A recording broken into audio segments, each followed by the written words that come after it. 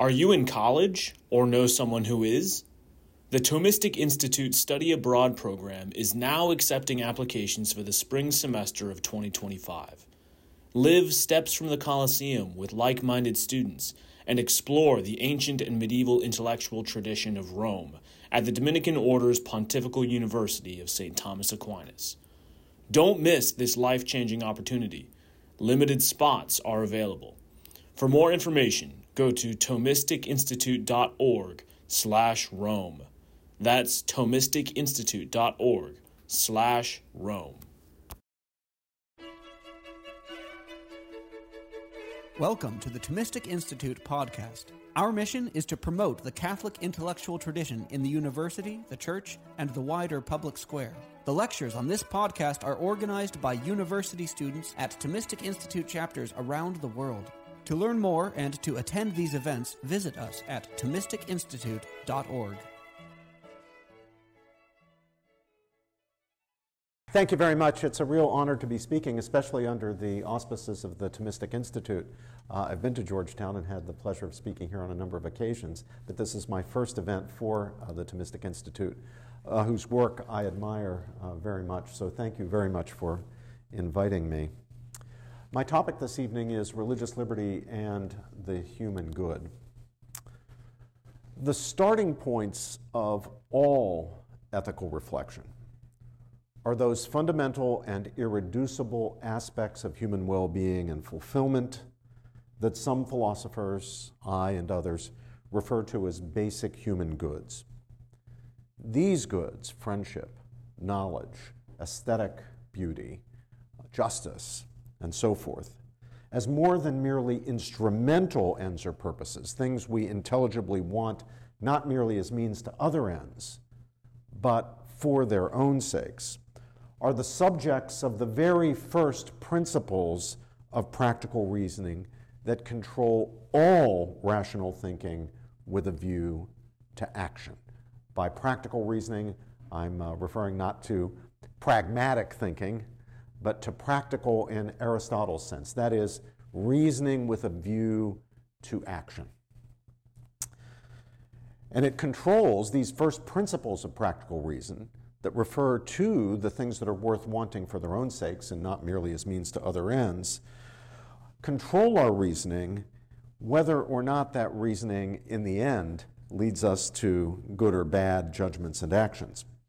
So the first principles of practical reason direct our choosing toward what is rationally desirable because humanly fulfilling and therefore intelligibly available to choice, and away from the privations of those things. So disease is the privation of health. We have very good reasons for valuing health, for acting for the sake of health, going to the doctor when we're sick, stopping smoking, eating a better diet, going and getting some exercise. Health is a basic human good, a reason for acting that requires no deeper or further reason or subrational motive for its intelligibility. But just as we can act for the sake of health, we can act to avoid the privations of health, disease, illness, and so forth. It is in the end, and this is going to sound very abstract, but I promise I will make it concrete as we go along. In the end, it's the integral directiveness of these first principles of practical reasoning. Again, the principles directing our choice and action toward what's humanly fulfilling, toward aspects of our well-being and fulfillment. The stuff that you have reason to want, not just as means to other ends, but as ends in themselves, that provides the criterion, or when fully specified, the set of criteria, the moral norms by which it's possible to distinguish right from wrong, that is, morally good from morally bad action, including just action from unjust action. Morally good choices are choices that are in line with the various fundamental aspects of human well-being and fulfillment integrally conceived. Morally bad choices are choices that are not. I've just given you the worst of it. That's the hard part. From now on, it'll be more concrete. To say the very, very abstract and difficult to grasp things that I've just said is simply to spell out philosophically the point made by Martin Luther King in his letter from Birmingham jail about just and unjust laws. How many have you read King's letter from Birmingham? Okay, good. So most people know what I'm talking about here. King tells us that just laws are laws that honor people's rights, and unjust laws are laws that violate them.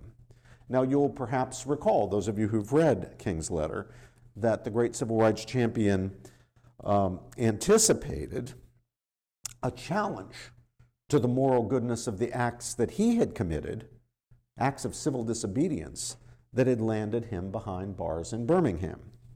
He anticipated his critics asking him this question: how can you, Dr. King, engage in willful law-breaking when you yourself had stressed the importance of obedience to law in demanding that the officials of the southern states conform to the Supreme Court's desegregation ruling in the case of Brown versus Board of Education just a few years earlier?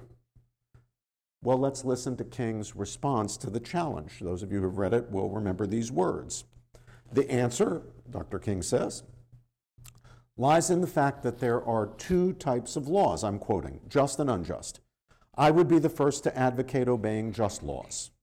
One has not only a legal but a moral obligation to obey just laws. Conversely, one has a moral responsibility to disobey unjust laws. I would agree with St. Augustine that an unjust law is no law at all. King continues, I'm still quoting, now what is the difference between the two? How does one determine whether a law is just or unjust? A just law is a man-made code that squares with the moral law or the law of God. An unjust law is a code that is out of harmony with the moral law. To put it in the terms of St. Thomas Aquinas, I'm still quoting King, an unjust law is a human law that is not rooted in eternal law and natural law. Any law that uplifts human personality is just. Any law that degrades human personality is unjust. All segregation statutes are unjust because segregation distorts the soul and damages the personality. It gives the segregator a false sense of superiority and the segregated a false sense of inferiority. Unquote. So, just laws elevate and ennoble the human personality, or what King in other contexts refers to as the human spirit. Unjust laws disgrace or debase and degrade it. Now, King's point about the morality or immorality of laws is a good reminder that what is true of what is sometimes called personal morality is also true of political morality. That is, the actions not just of individual persons, you and me, but the actions of political bodies, governments. The choices and actions of political institutions at every level, like the choices and actions of individuals, can be right or wrong, morally good or morally bad, just or unjust. They can be in line with human well-being and fulfillment in all its manifold dimensions, or they can fail in any of a range of possible ways to respect the integral flourishing of human persons, which is what King is talking about. In many cases, the failure of laws, policies, and institutions to fulfill the requirements of morality are or come down to what we would call violations of human rights. This is particularly true where the failure is properly characterized as an injustice, failing to honor people's equal worth and dignity, what the segregation laws did. But contrary to the teaching of the late and very great Harvard philosopher John Rawls and the extraordinarily influential stream of contemporary liberal thought of which he was the leading exponent, how many of you have read Rawls's work? A few? Good, excellent. Contrary to what Rawls held, I would argue, the good, that is the human good, is prior to the right. Rawls, for those of you who've read his work will recall, Rawls argued that the right is prior to the good. We've got to figure out what's right for our political institutions. We've got to figure out what rights people have that those institutions should protect and honor without any reference to the human good, because the human good is something that people disagree about. And so, given human disagreement, to be fair to everybody, we can't make laws, decide what's just and unjust, on the basis of controversial judgments of the human good, of what makes for or detracts from a valuable and morally worthy way of life. And that is what I'm challenging in this lecture. And here's what I mean.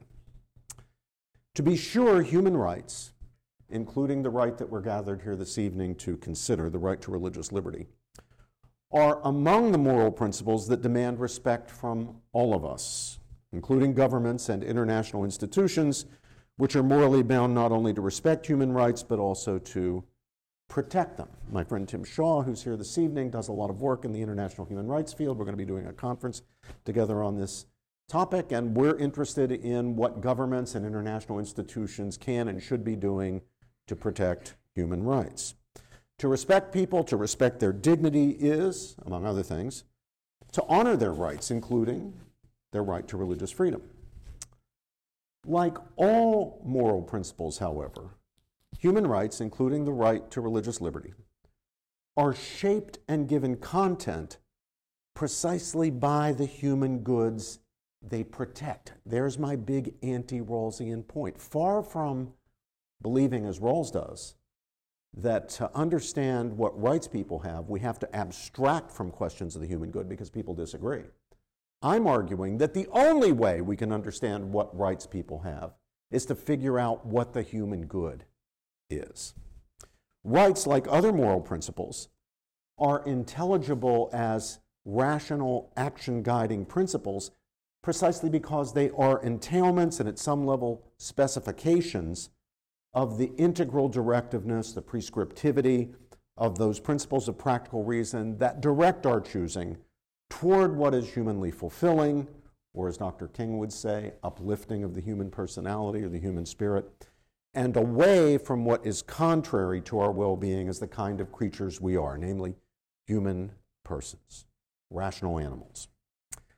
And so, for example, it matters to the identification, let's take a different right, the most fundamental really of all rights, the most foundational. It matters to the identification and defense of the right to life, a right violated not only when the death of another is sought as one's end or as a means to one's end, but also in cases in which someone's death is foreseen and accepted unfairly as a side effect of one's action to pursue a certain end.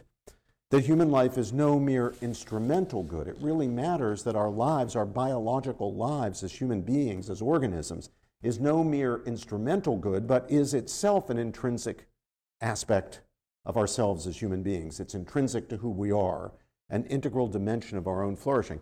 So to flourish is not only to have a lot of friends, it's not only to have good relations with others, it's not only to be very as smart as you can be, as intelligent as you can be, as thoughtful as you can be.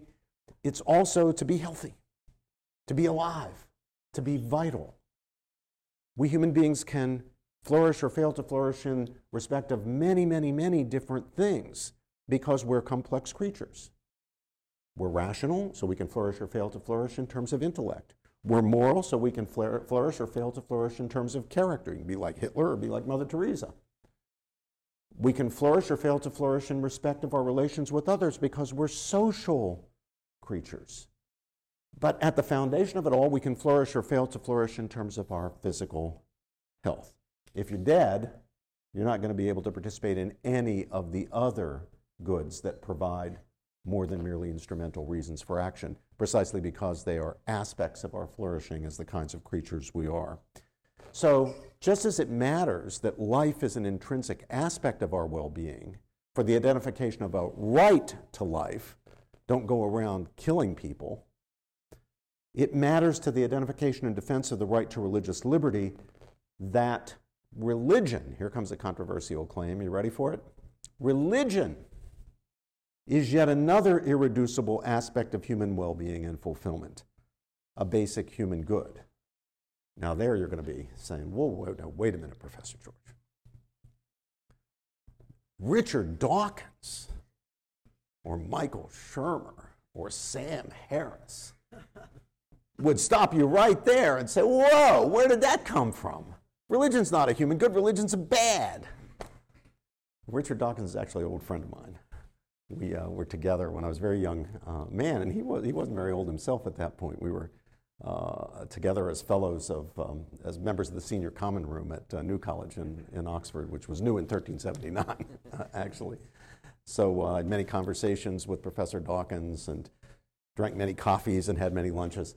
And I want to tell you that I think that when religion is understood properly for the purposes that we're discussing tonight, even Dawkins would have to admit, he might want to use a different word for it, would have to admit that religion is in fact a human good, or at least what I'm labeling religion is an aspect of our well-being and fulfillment. So let me see if I can pull it off, or am I just blowing smoke or pulling a rabbit out of the hat? So what do I mean by religion? I mean this. In its fullest and most robust sense, religion is the human person's being in right relation to all of the wider reality, whatever that in fact is, including preeminently supernatural reality or the divine, assuming that there is such a thing. It's to be in touch with whatever are, in line with whatever are the ultimate sources of meaning and value. Now, of course, even the greatest among us in the things of the Spirit fall short of perfection in various ways. That's why the greatest saints always think they're the greatest sinners. It's those of us who are great sinners who tend to think we're great saints. But in the ideal of perfect religion, the person would understand as comprehensively and deeply as possible the body of truths about spiritual things, and would fully order his or her life and share in the community, the life of a community of faith, that is ordered in line with those truths. In the perfect realization of the good of religion, one would achieve the relationship that God himself, assuming for the moment the truth of theism or monotheism, wishes us to have with him. Now, of course, different traditions of faith, East and West, have different views of what constitutes religion in its fullest and most robust sense. There are different doctrines, different scriptures, different structures of authority, different ideas about what is true about spiritual reality and what it means to be in proper relationship to the more than merely human sources of meaning and value that different traditions understand as divinity. Early in when I was a college student, I had the wonderful opportunity to study with a great Theravada Buddhist master, the Jalkun Rajavara Muni, and I learned a great deal as a result of being able to study with him about Buddhism. And Buddhism certainly has its own vision or understanding of how we fulfill ourselves as spiritual creatures, but it's very different from what we're accustomed to in the monotheistic traditions. Now, for my part, and here it doesn't matter whether you agree with me or not, but I'm going to go ahead and put this on the table. For my part, I believe that reason, rationality, the old noggin, has a very large role to play for each of us in deciding where spiritual truth most robustly is to be found. I have a big debate about this with my beloved friend and teaching partner, Cornel West, who's a Kierkegaardian. He's an old school Kierkegaardian, and he thinks religion is ultimately just a matter of the leap of faith. It's a leap he's perfectly happy to make, but he has a very low opinion of the role of reason in the spiritual quest. And he thinks I'm a dreadful rationalist because I have a very high view. And by reason here, I mean not only our capacity for practical reasoning in Aristotle's sense, as I explained earlier, and moral judgment, but also our capacities for understanding and evaluating claims of all sorts, logical, historical, scientific, and so forth. So if I want to know whether Christianity is true, I want to know what's the evidence that Jesus rose from the dead. I want to evaluate that evidence from a historian's perspective. I want to know about the logic of Christian teachings. Does it hang together or not? I think that various modes of inquiry are highly relevant to the question, where should I be, on the question of what's true and false in matters of religion. Cornell thinks differently. He thinks it's a matter of the leap. But someone like Cornell need not agree with me about the role of reason to affirm with me that there is a distinct basic human good. I'll call it religion. If you want to call it something else, if Dawkins wants to call it something else, but but I'm going to describe it and defy anybody to say that's not a human good. And it's a good that is uniquely architectonic in shaping one's pursuit of and participation in all the other basic human goods. So any religious person, whether it is a Buddhist, a Hindu, a Muslim, a Christian, a Zoroastrian, that person's religious faith will play an instrumental role in the whole of his or her life, even in what appear to be, from an outsider's perspective, the secular dimensions of life. And I believe one begins to realize and participate in this good, which I'm calling religion, the moment one begins the quest to understand the more than merely human sources of meaning and value, if there are such things, and to live authentically by ordering one's life in line with one's best judgment, whatever it turns out to be. Could be atheistic, could be Buddhist, could be Muslim, could be Christian, but leading one's life in line with one's best judgments, authentically in line with one's best judgments of the truth of religious matters, where one is acting not just to please other people around you or to get ahead or to look good to your peers or to impress your girlfriend or boyfriend, but really going at the truth of things. Now, if I'm right, then the following. The existential raising of religious questions, questions of meaning and value. Is there a more than merely human source of meaning and value? Where did we come from? Where are we going? What is possible for us? Are we merely material creatures? Can we transcend the merely material? The raising of those questions, the honest identification of answers, and the fulfilling of what one sincerely believes to be one's duties in light of those answers are all parts of this human good I'm calling religion. A good whose pursuit is indispensable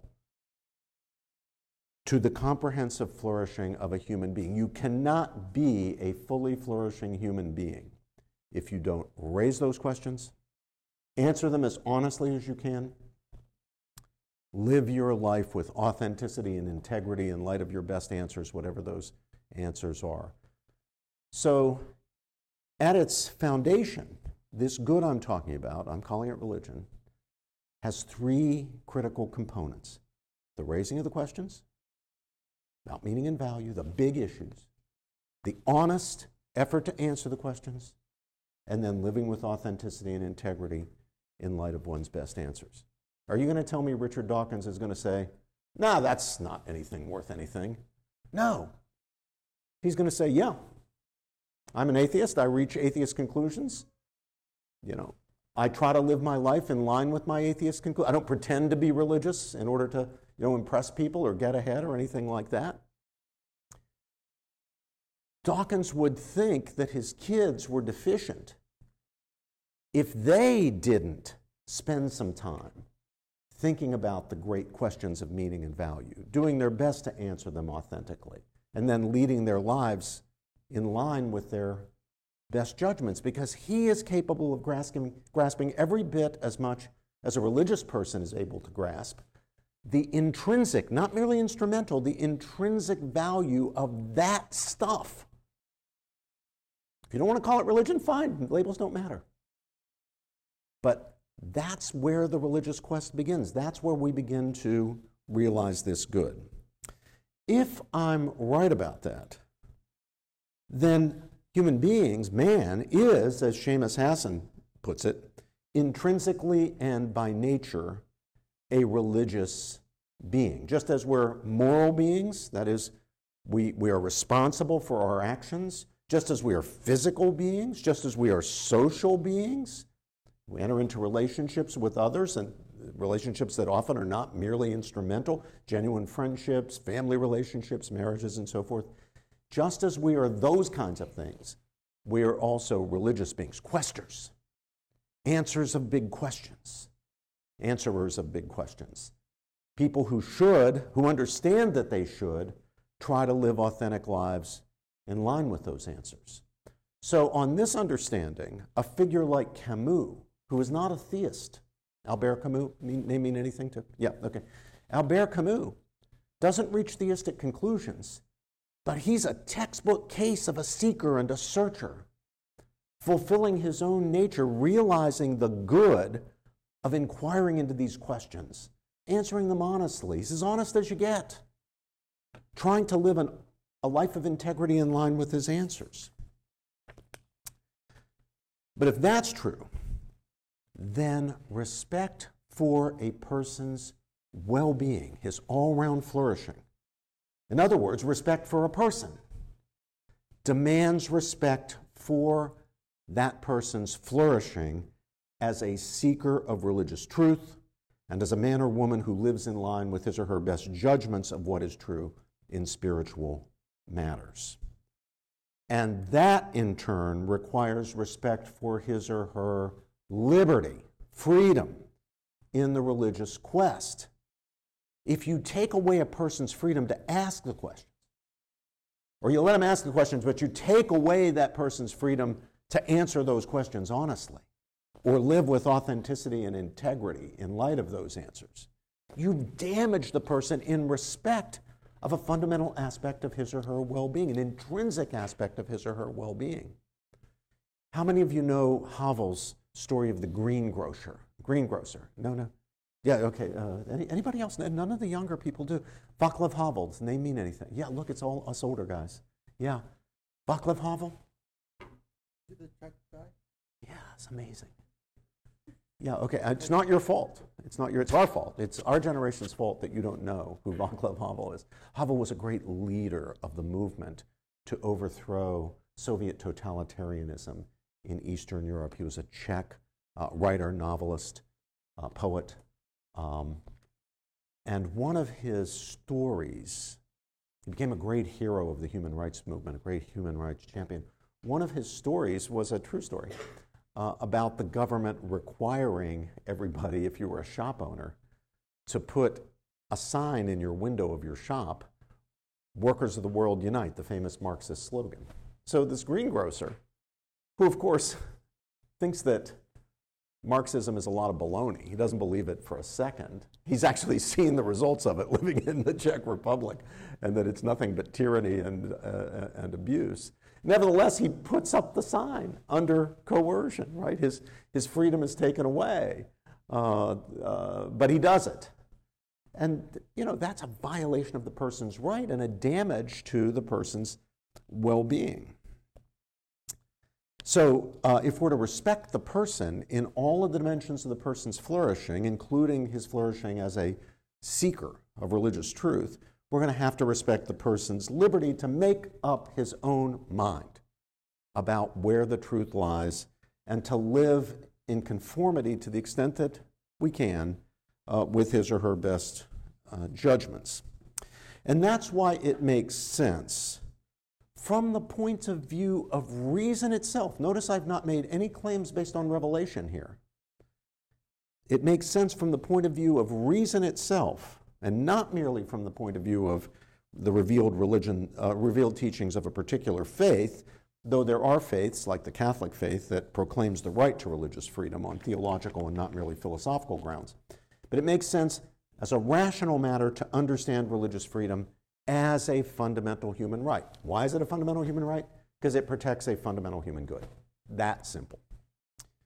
Now, interestingly and tragically, in times past, and even in some places today, many places across the globe, as Tim Shaw knows, it's actually regard for, what people think is regard for person's spiritual well-being that has been the premise and motivating factor for denying religious liberty or conceiving of it in a cramped or restricted way. I have in mind places like Iran, Saudi Arabia, the worst kinds of oppressive theocratic regimes. Before the Catholic Church fully embraced the robust conception of religious freedom that honors the civil right to give public witness and expression to sincere religious views, even when erroneous, in the document Dignitatis Humanae of the Second Vatican Council, some Catholics, including people all the way up to the top popes, rejected the idea of a right to religious freedom on the theory that, quote, only the truth has rights.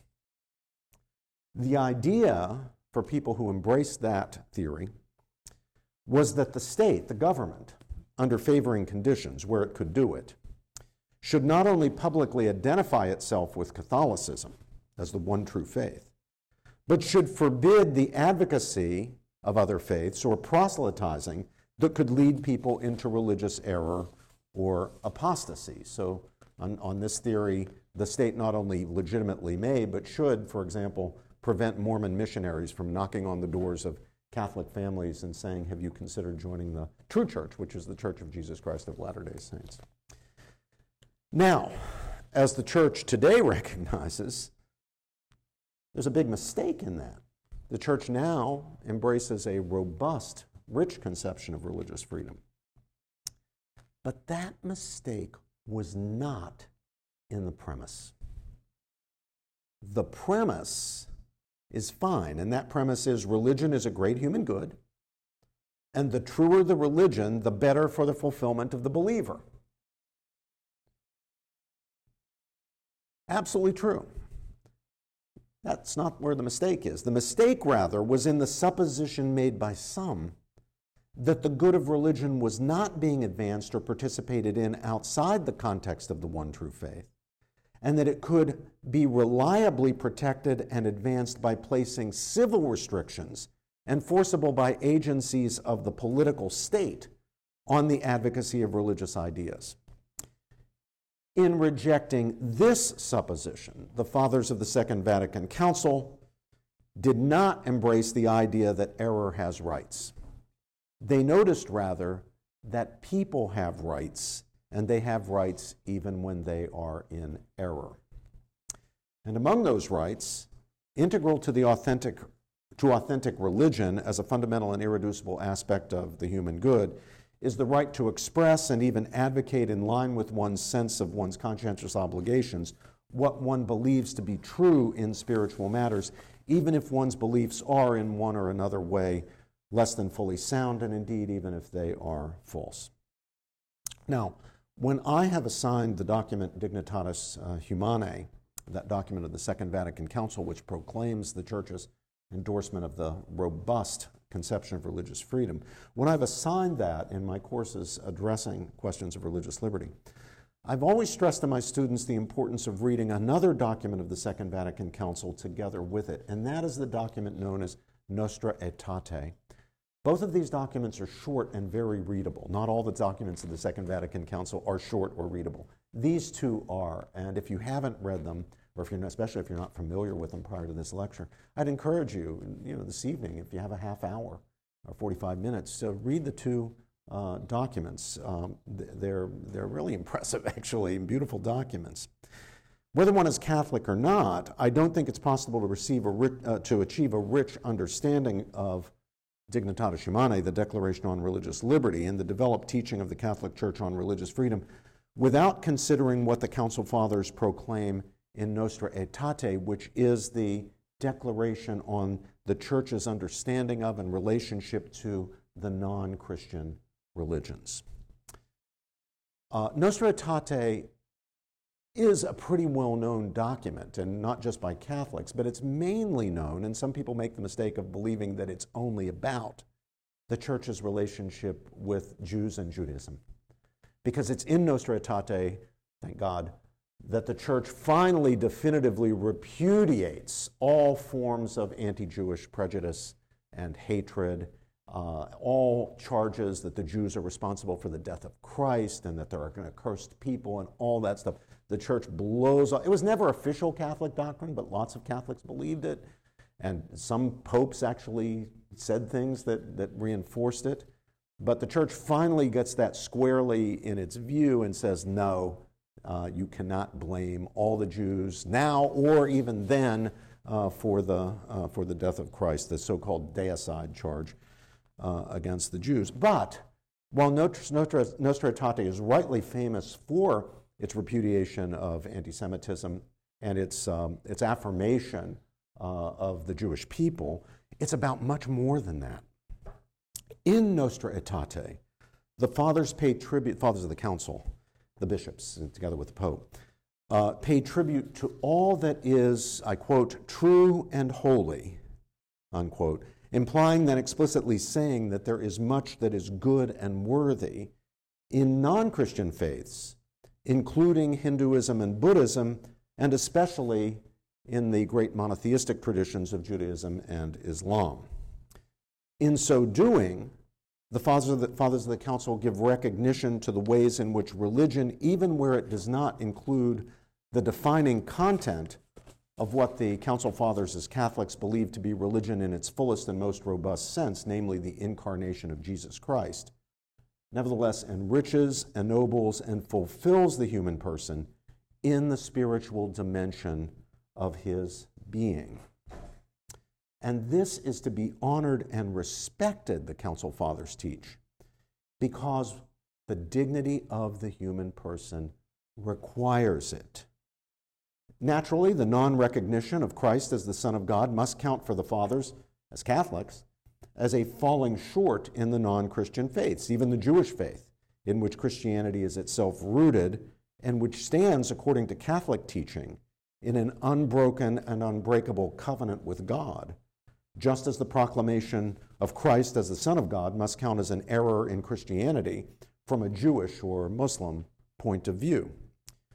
But, the Fathers teach, this does not mean that Judaism and Islam are simply false and with no merit, just as neither Judaism nor Islam teaches that Christianity is simply false and of no merit. On the contrary, these traditions enrich the lives of their faithful in their spiritual dimensions, thus contributing vitally to their fulfillment.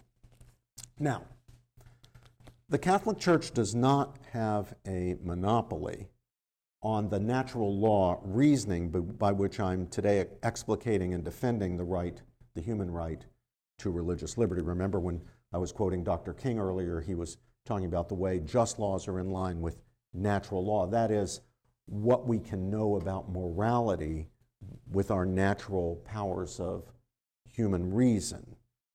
This is a long traditional way of thinking about morality and reason in the Catholic tradition.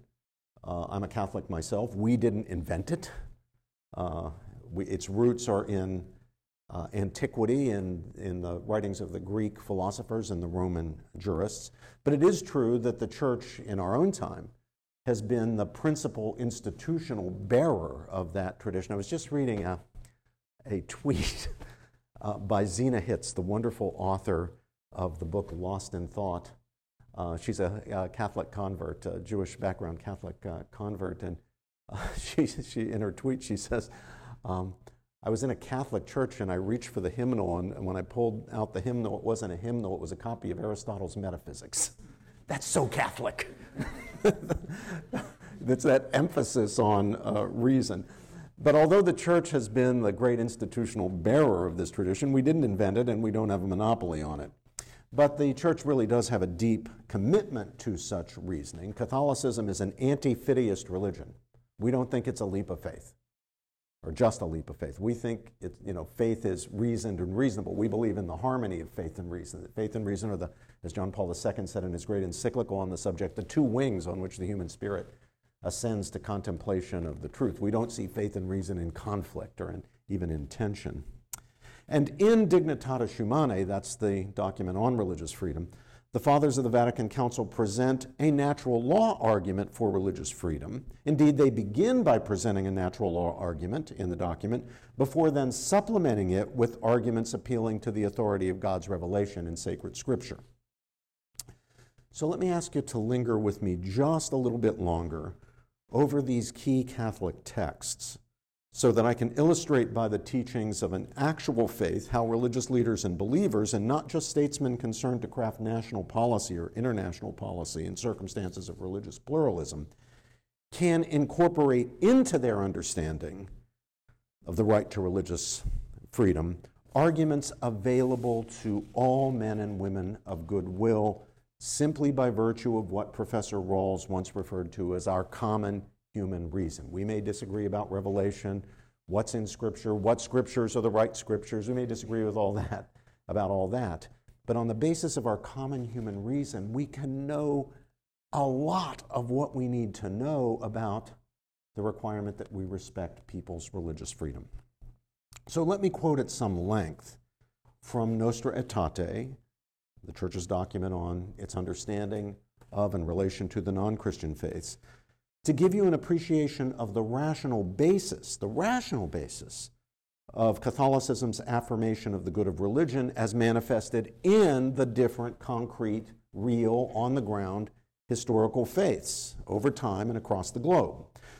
I do this in order to show how one faith, in this case Catholicism, can root its robust conception of religious freedom not in a mere modus vivendi, let's make a deal. I won't kill you for your religion, you don't kill me for my religion. You let me practice my religion, I'll let you practice your religion. A lot of times when people think about religious freedom, they think of it as a deal, especially we Americans. We like to make deals. We even like presidents who like to make deals. You know? But the Catholic understanding is it's not a deal. It's all about the protection of a basic human good. So Catholicism treats the issue not as a matter of a mutual non-aggression pact or a social compact or contract, or what the late Judith Sklar called a liberalism of fear. I'm going to not persecute you so that you won't persecute me, much less in religious relativism. Oh, there is no such thing as religious truth. You have your truth, I have my truth. You guys have heard all that. But rather, Catholicism roots it in a rational affirmation of the value of religion as embodied and made available to people in and through the various traditions of faith. So here's what Nostra Aetate says, and let me quote. Throughout history, even to the present day, there is found among different peoples a certain awareness of a hidden power which lies behind the course of nature and the events of human life. At times there is present even a recognition of a supreme being, or still more, a father. This awareness and recognition results in a way of life that is imbued with a deep religious sense. The religions which are found in the more advanced civilizations endeavor by way of well-defined concepts and exact language to answer these questions. Thus, in Hinduism, men explore the divine mystery and express it both in the limitless riches of myth and the accurately defined insights of philosophy. They seek release from the trials of the present life by ascetical practices, profound meditation, and recourse to God in confidence and love. Buddhism, in its various forms, testifies to the essential inadequacy of this changing world. It proposes a way of life by which men can, with confidence and trust, attain a state of perfect liberation and reach supreme illumination, either through their own efforts or by the aid of divine help. So too, other religions, which are found throughout the world, attempt in their own ways to calm the hearts of men by outlining a program of life covering doctrine, moral precepts, and sacred rites. I'm still quoting, the Catholic Church rejects nothing of what is true and holy in these religions. She has a high regard for the manner of life and conduct, the precepts and doctrines, which, although differing in many ways from her own teaching, nevertheless often reflect truths which enlighten all men. Yet she proclaims, and is in duty bound to proclaim without fail, Christ, who is the way, the truth, and the life. In him, in whom God reconciled all things to himself, men find the fullness of their religious life. Still quoting. The Church therefore urges her sons to enter with prudence and charity into discussion and collaboration with members of other religions. Let Christians, while witnessing to their own faith and way of life, acknowledge, preserve, and encourage the spiritual and moral truths found among non-Christians. The Church also has a high regard for the Muslims. They worship God, who is one, living and subsistent, merciful and almighty, the creator of heaven and earth, who has also spoken to men. They strive to submit themselves without reserve to the decrees of God, just as Abraham submitted himself to God's plan, to whose faith Muslims link their own. Although not acknowledging Jesus as God, they revere him as a prophet. His virgin mother they also honor, and even at times devoutly invoke. Further, they await the day of judgment and the reward of God following the resurrection of the dead. For this reason, they highly esteem an upright life and worship God, especially by way of prayer, almsgiving, and fasting. Over the centuries, many quarrels and dissensions have arisen between Christians and Muslims. This sacred council now pleads with all to forget the past and urges that a sincere effort be made to achieve mutual understanding for the benefit of all men. Let them together preserve and promote peace, liberty, social justice, and moral values. I'm going to interrupt my quoting here to remind you that this is 1965. This wasn't yesterday. This beautiful outreach to the Muslim community, this reflection on what we have in common with our Muslim brothers and sisters. Now it goes on, and here's the part for which the document is most famous. Sounding the depths of mystery, which is the church. When a church document starts out with something like that, the big one's coming. Sounding the depths of mystery, which is the church. This sacred council remembers the spiritual ties, which link the people of the new covenant to the stock of Abraham, the Jewish people. The Church of Christ acknowledges that in God's plan of salvation, the beginning of her faith and election is to be found in the patriarchs and in Moses and the prophets. She professes that all Christ's faithful, who as men of faith are sons of Abraham, are included in the same patriarch's call, and that the salvation of the church is mystically prefigured in the exodus of God's chosen people from the land of bondage. On this account, the church cannot forget that she received the revelation of the Old Testament by way of that people with whom God, in his inexpressible mercy, established the ancient covenant. Nor can she forget that she, the church, draws nourishment from that good olive tree, the Jews, onto which the wild olive branches of the Gentiles have been grafted. Quoting here Romans 11. The church believes that Christ, who is our peace, has through his cross reconciled Jews and Gentiles and made them one in himself, quoting Ephesians. All right, that was a long quotation, but I wanted you to feel the complete force of what the church is teaching us here. Now, in my own voice. Of course, from the point of view of any believer, of any tradition, any faith, the further one gets away from faith in all of its dimensions, from the truth of faith, I should say, the further one gets away from the fullness of truth of faith, the fullness of religious life, as the Council Fathers say, the less fulfillment is available. It's better to have more truth than less.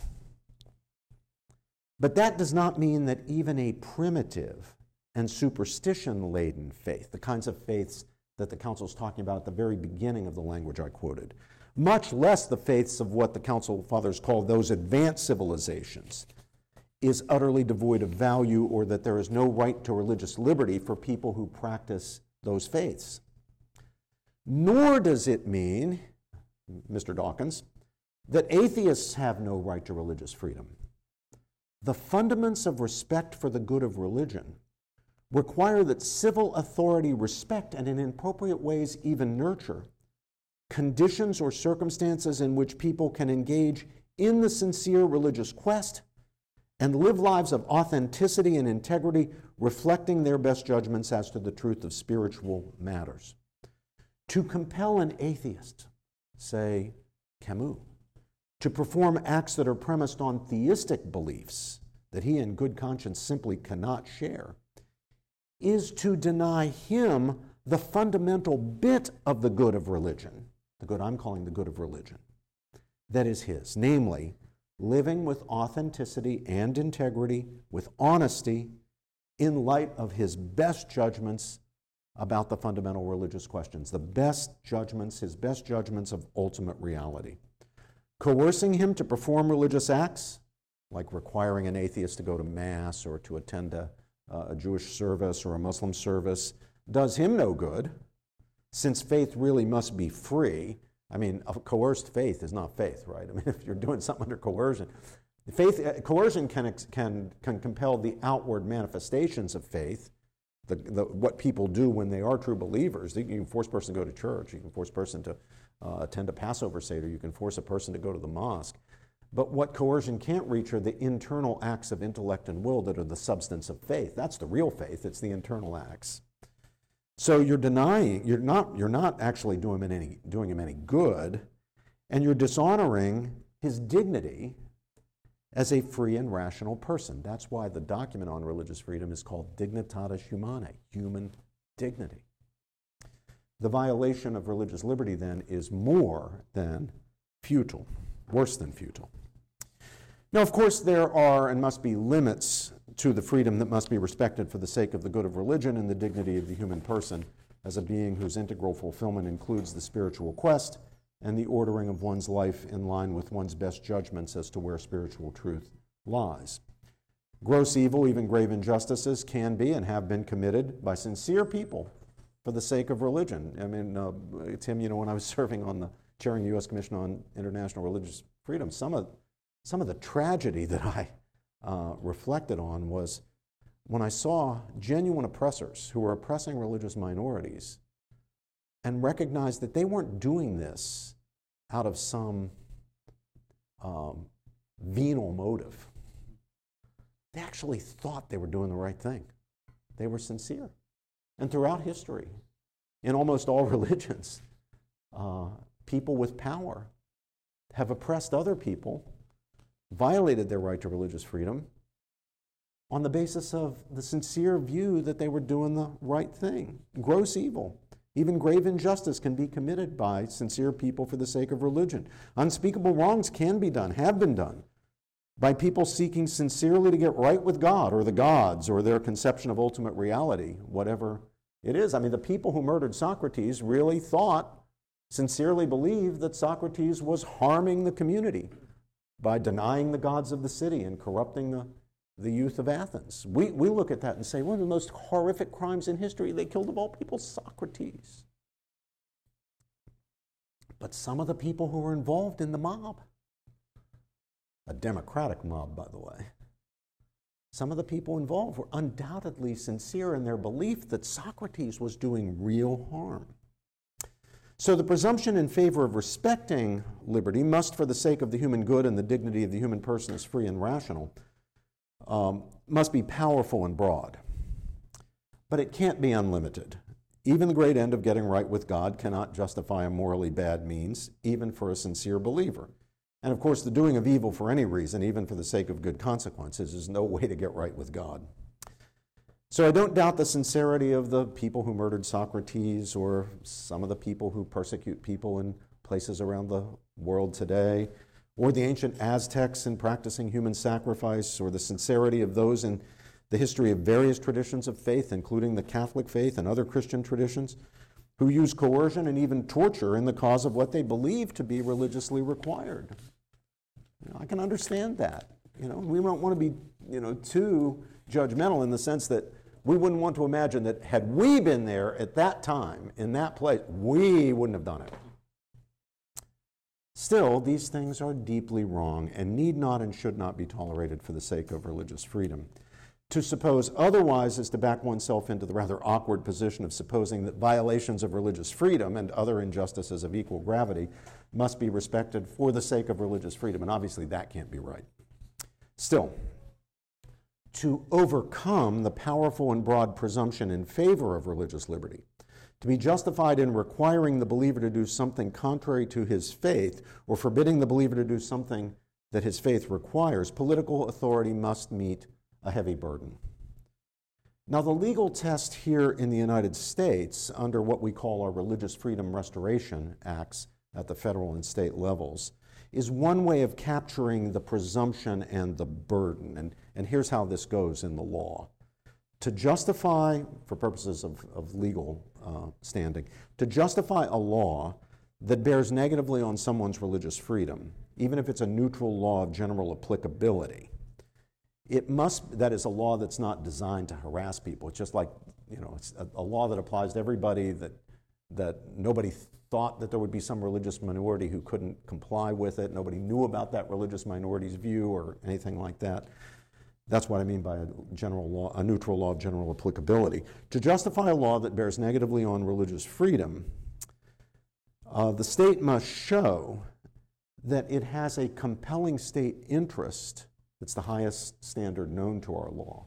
A compelling state interest, that is, it means a really powerful justification for the use of coercion in defiance of religious freedom, and it must further show that that particular form of coercion is the least restrictive or least invasive means of achieving the compelling state interest, of realizing the compelling state interest.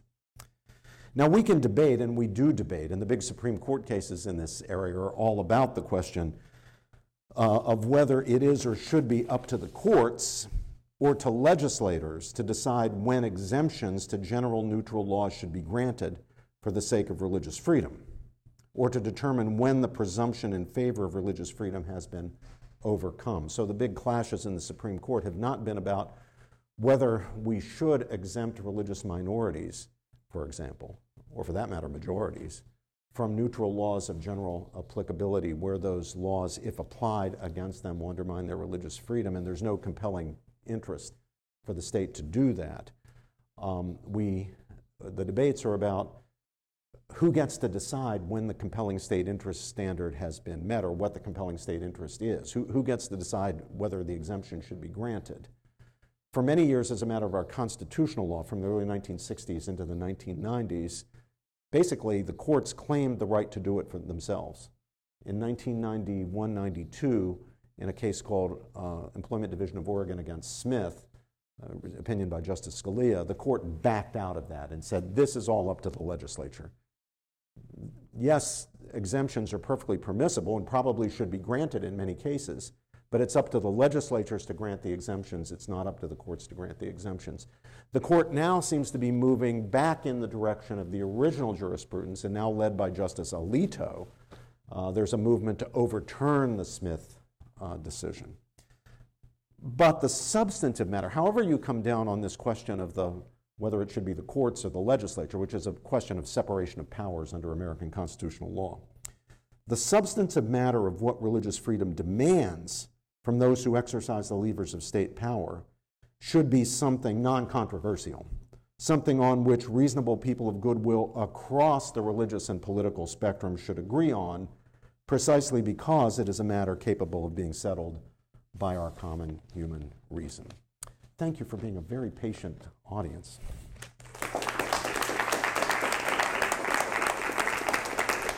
Thanks for listening to this lecture on the Thomistic Institute podcast. The generosity of people like you makes this podcast possible. If you enjoy these talks, please consider showing your support at www.thomisticinstitute.org/donate. Your donation of even $1 helps us reach more college students and many others with the powerful truths of the faith, and it ensures that we can keep publishing top-notch lectures on this podcast. Thanks a lot.